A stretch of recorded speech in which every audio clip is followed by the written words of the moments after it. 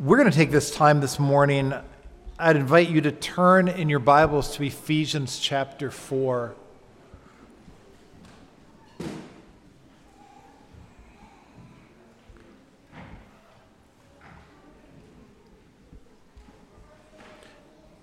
We're going to spend some time in Ephesians 4 this morning. We're done with our study in the book of Ruth.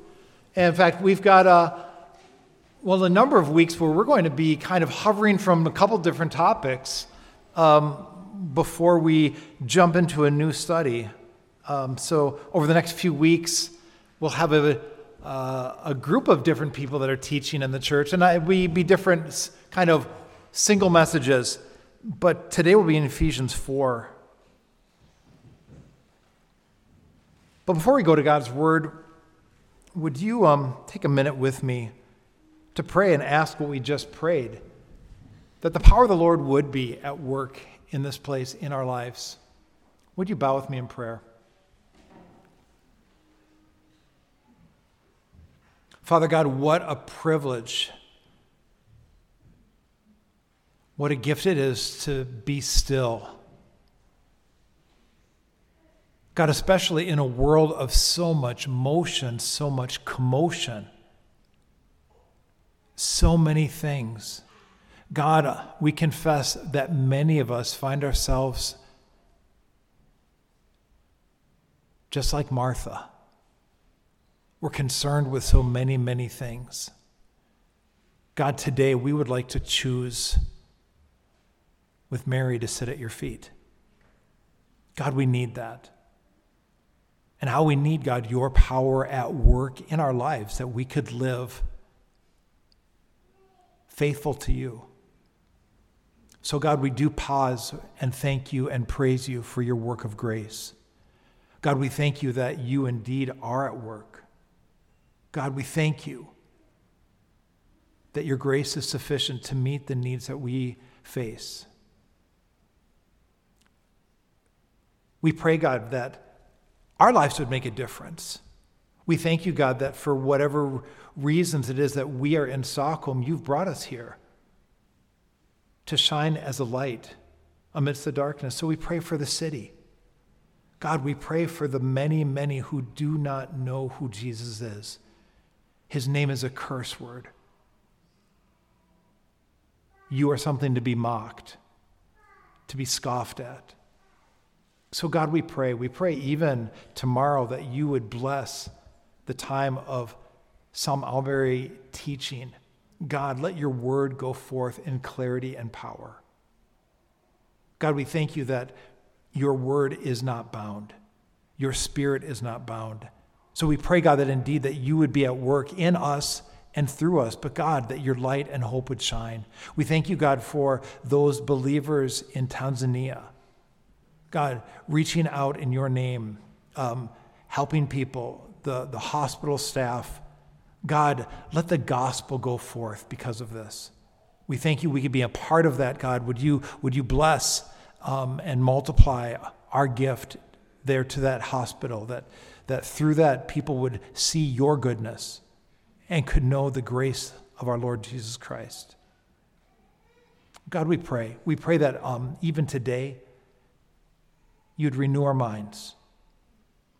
God, you would give us ears to hear, not to fill our heads, but God, our hearts. May our hearts, God, yearn for your word, your will. God, may we say, as we have often prayed, God, let your will be done on earth in us as it is in heaven. God, we ask this and pray, would you bless our time in your word this morning? God, would you strengthen us? Would you transform us? We pray this in Jesus' name. Amen. So we're done with our study in Ruth. And I wanted to take a minute for today and take some thoughts from the book of Ephesians. As a church, this is going to sound funny, but as a church, we studied the book of Ephesians. But none of you were here for it. It was a while ago. And the book of Ephesians has a lot to offer us, but would you turn to Ephesians chapter 4, and we're going to read verses 1 through 6. Ephesians chapter 4, verses 1 through 6. Paul says this, I therefore, a prisoner for the Lord, urge you to walk in a manner worthy of the calling to which you have been called, with all humility and gentleness, with patience, bearing with one another in love, eager to maintain the unity of the Spirit in the bond of peace. There is one body and one Spirit, just as you were called to the one hope that belongs to your call. One Lord, one faith, one baptism, one God and Father of all, who is over all and through all and in all. Father God, we pray just once again that these words your Spirit would speed them home to our heart. Open up our eyes, God. Help us behold the wonder of your law. We pray in Jesus' name. Amen. So, Ephesians, Paul starts this. He says, I therefore, the prisoner of the Lord. Now you tell me, what question should come to our minds when we read these words in verse 1? Paul says, I therefore, the prisoner of the Lord. I hope that kind of rings a bell and you stop, what is the therefore, right? That's the question we want to start with. Paul's saying, I therefore, the prisoner of the Lord. Well, what is the therefore about? We need to stop and ask that. Can I give you a 60-second overview of the book of Ephesians? Do you know what the book of Ephesians says? I mean, if I asked you, could you summarize the book of Ephesians? How could you do? That's a good challenge. You see, because Ephesians is kind of a condensed version of the book of Romans, okay? And the book of Romans is kind of an overview of the message of the Bible. So this is kind of the Cliff Notes, if you will. And so Ephesians is a book that you should know. It tells us so much about God. So let me just walk through this with you. In fact, can I encourage you? You need to take time to learn this. It's important. For your spiritual growth, not for your head, but for your heart. This is where God's word exhorts you and me to let the word of God dwell in us richly. You see, your spiritual growth is probably not what it should be or could be, is it? We don't want to just know these things. We want to believe these truths. We want to absorb them into our minds, into our souls, and into our heart. Anyways, Ephesians, chapter 1 to 3, 60 seconds. Chapter 1, the calling of God. Chapter 1 tells us about God's calling, how he has called those who are following him. And then it talks about the Son of God. So chapter 1, the calling of God, the Son of God. Chapter 2, the salvation of God. It goes from the salvation of God describing us as the enemies of God. But then it talks about the grace of God. And it describes us as the children of God. And that transformation from enemies to children, the means of that is God's grace. Chapter 3 is a chapter God talks about the church of God. And these things are building blocks of our faith. They are so important. And what Paul is saying is because of all of these things, because God has had a plan from the beginning where he is going to make known his grace. He is going to take people who are enemies of him. He's going to reconcile them. He's going to save them. And he's going to put them together and make something beautiful. It's called the church. Are you a part of that? I'm not talking about Calvary, Stockholm. I'm talking about the universal church of God. Have you been born again? It's essential. We want to know these things. In fact, if today you're here and you're wondering, why am I weak spiritually? If you're wondering, why is there so little fruit in your life? Maybe you're wondering, why do you give in again and again to temptation? Can I tell you why? You are no longer amazed by the grace of God. And this is the message of Ephesians. It's saying God has done this amazing thing. He has called us. He's transforming us. He has made a way that we are now his children. And that is it. We want to be amazed by the grace of God. And that's where he says we break in at chapter 4. Because chapters 1, 2, and 3, God is laying the foundation. This is what we can know, what we believe. And then chapters 4, 5, and 6 of Ephesians that is how now we can live because of what God has done. And that's what he says, verse 1.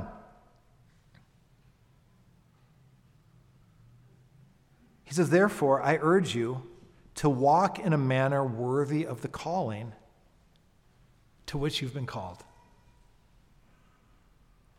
Well, what are we called? What is that calling? We are called God's children. That's our calling. We're children. We're children of the King. This is an amazing thing because we used to be children of wrath. You're one or the other. And guess what? You start out as a child of wrath. But now, behold what manner of love the Father has bestowed upon us that we should be called the sons of God. I remember telling my boys when they were young, I remember saying, boys, I want you to remember that wherever you go, whatever you do, you bring my name with you. And I want you to think about that as you make decisions. And there's a sense in which that is our responsibility now, not with our family name. We have another name. We are God's children. And the calling that we have is to walk in a manner worthy of that name.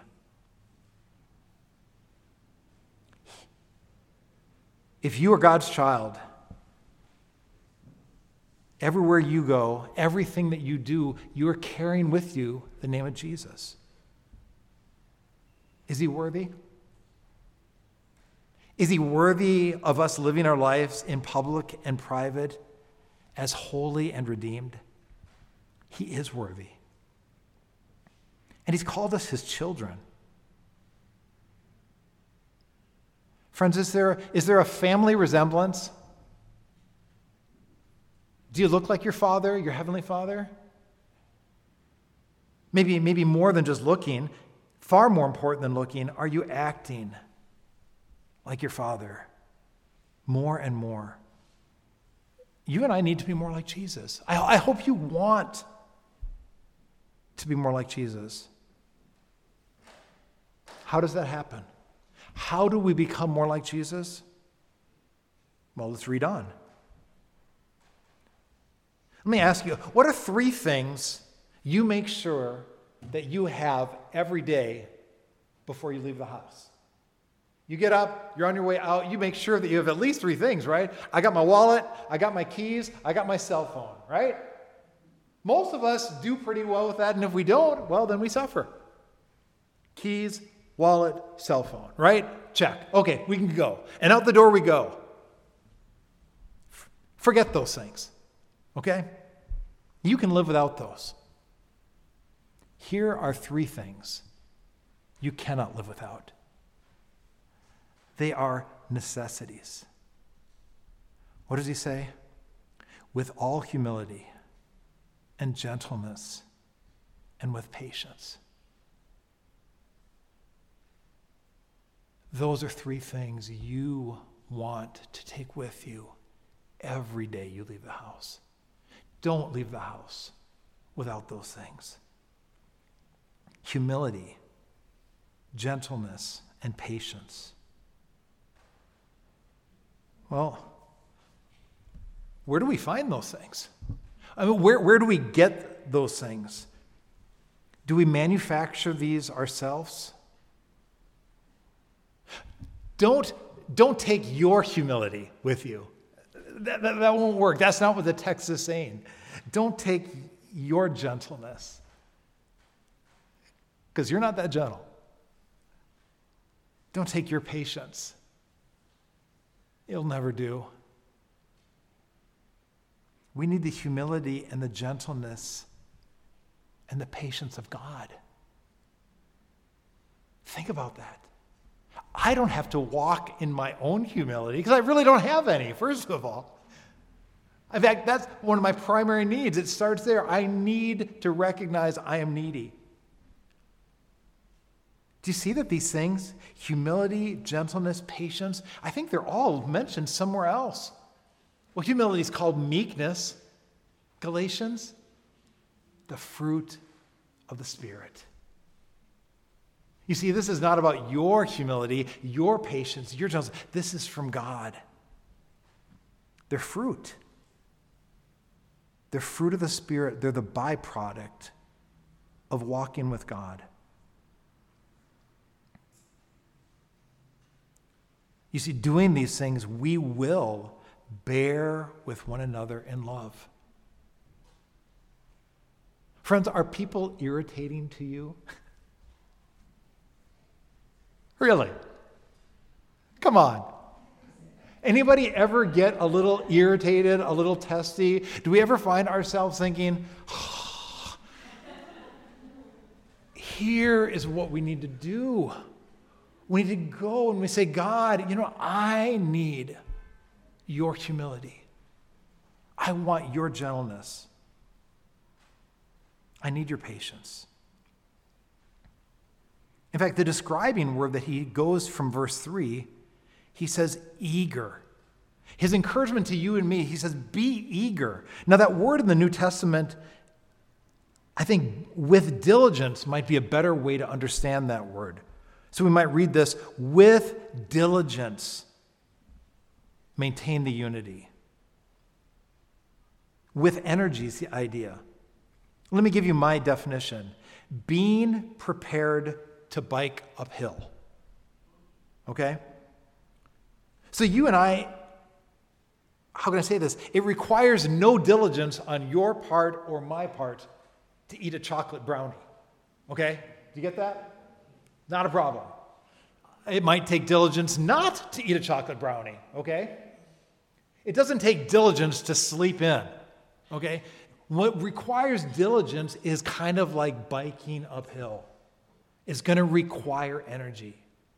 And so what God is saying here, saying with energy, expecting this is going to take something to maintain the unity of the Spirit in the bond of peace. How do we maintain the unity of the Spirit in the bond of peace? I'm glad you asked. With energy and effort. This is going to be an uphill bike ride, okay? It's going to take a little bit of something. I should be expending energy to maintain the unity of the body of Christ. That is, I shouldn't be surprised if I run into somebody who's a brother or sister and they're a little hard to love.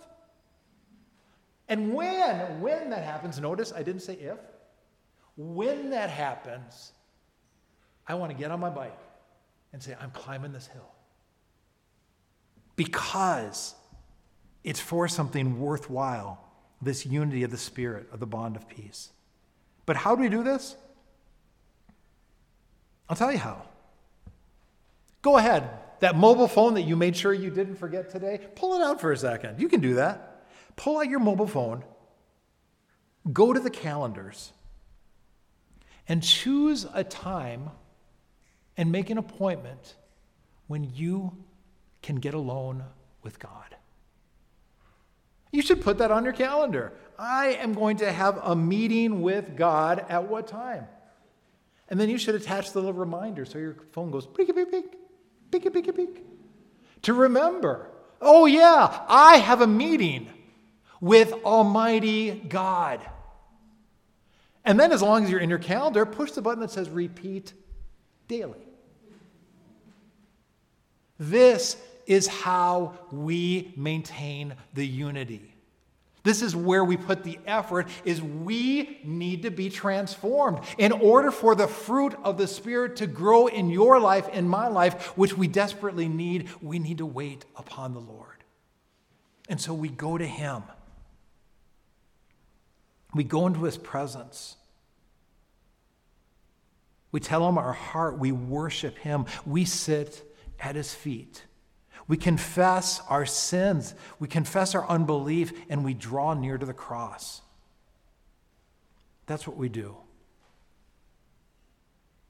And friend, if that doesn't work, if your phone is not enough of a reminder, find someone here at the church.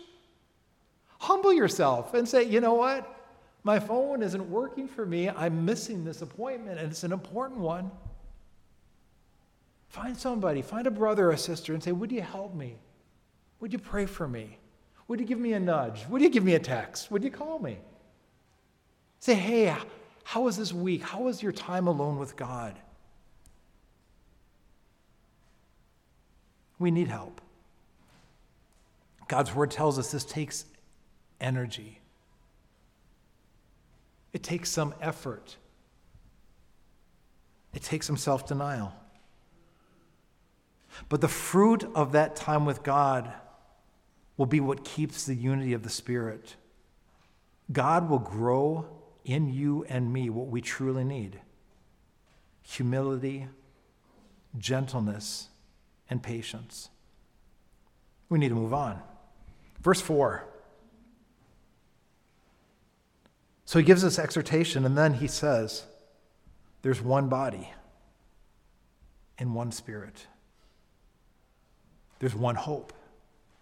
There's one Lord.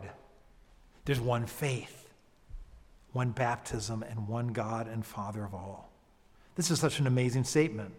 We could park here for months. Don't worry, we won't. Let's hop over the first one body. But think about that. There's one Spirit. There is one Spirit at work. We're not looking at different spirits. There is one Spirit, the Holy Spirit, and He is at work, convicting us, encouraging us, helping us, coming alongside. And there's one hope. There's only one hope. God's word makes it clear there is no other name under heaven by which we can be saved. Our hope must be in Christ. We don't have any other hope. What a great thing to think, I could put all my hope here and I will not be disappointed. There's one Lord. We get that.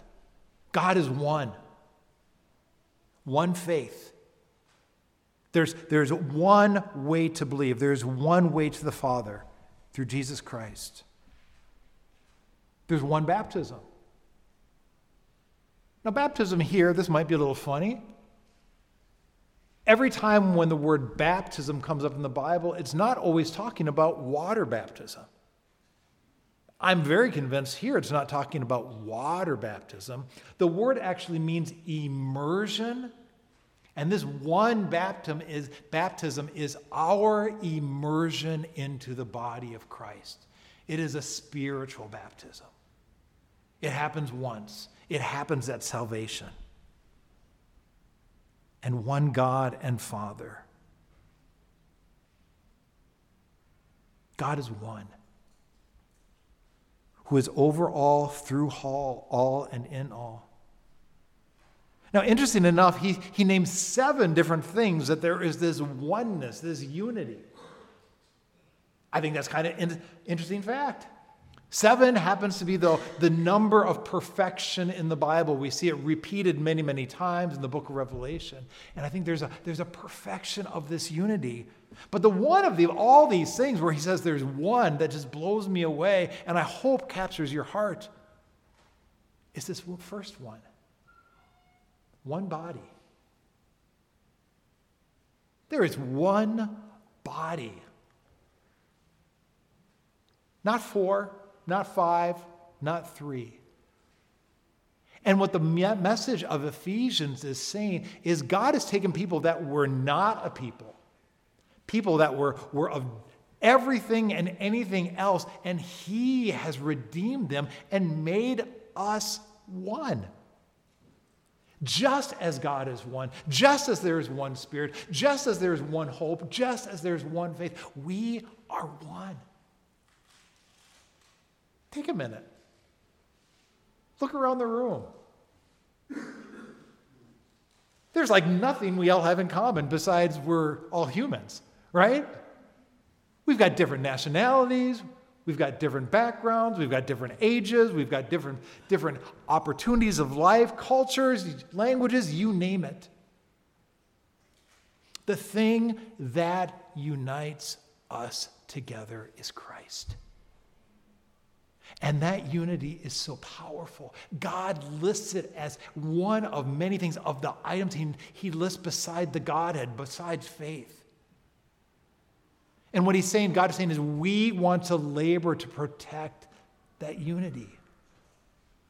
It's worth of it.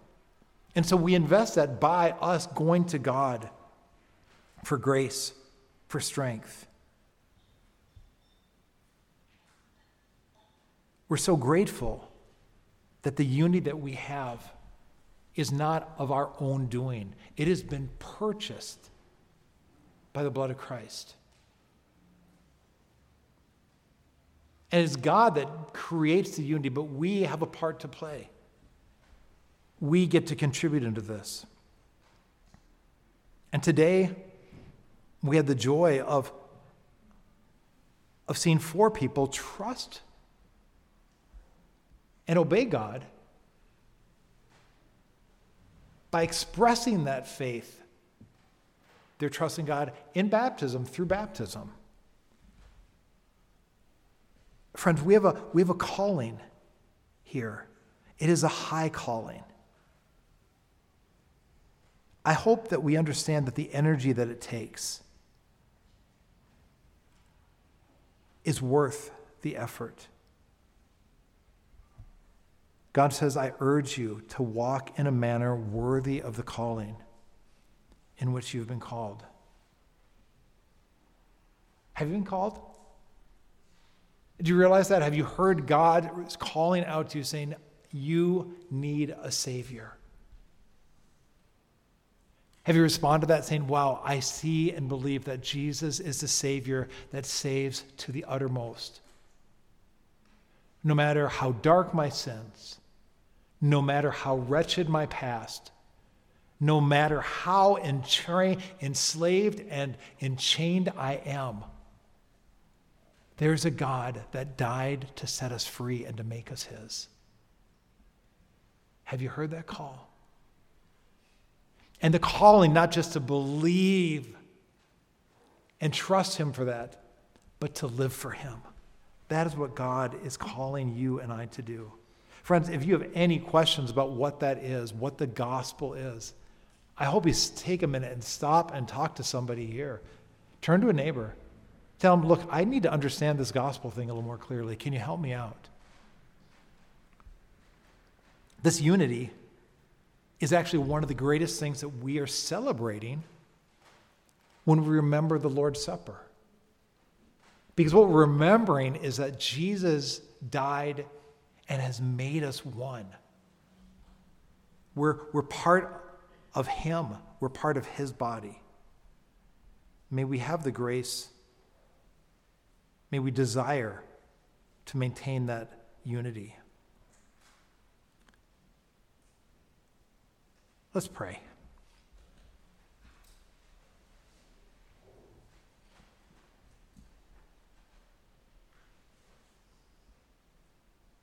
Father, forgive us that we live in a world that demands so much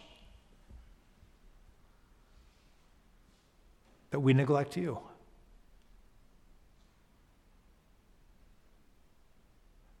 God, the reality is we all have the same amount of time.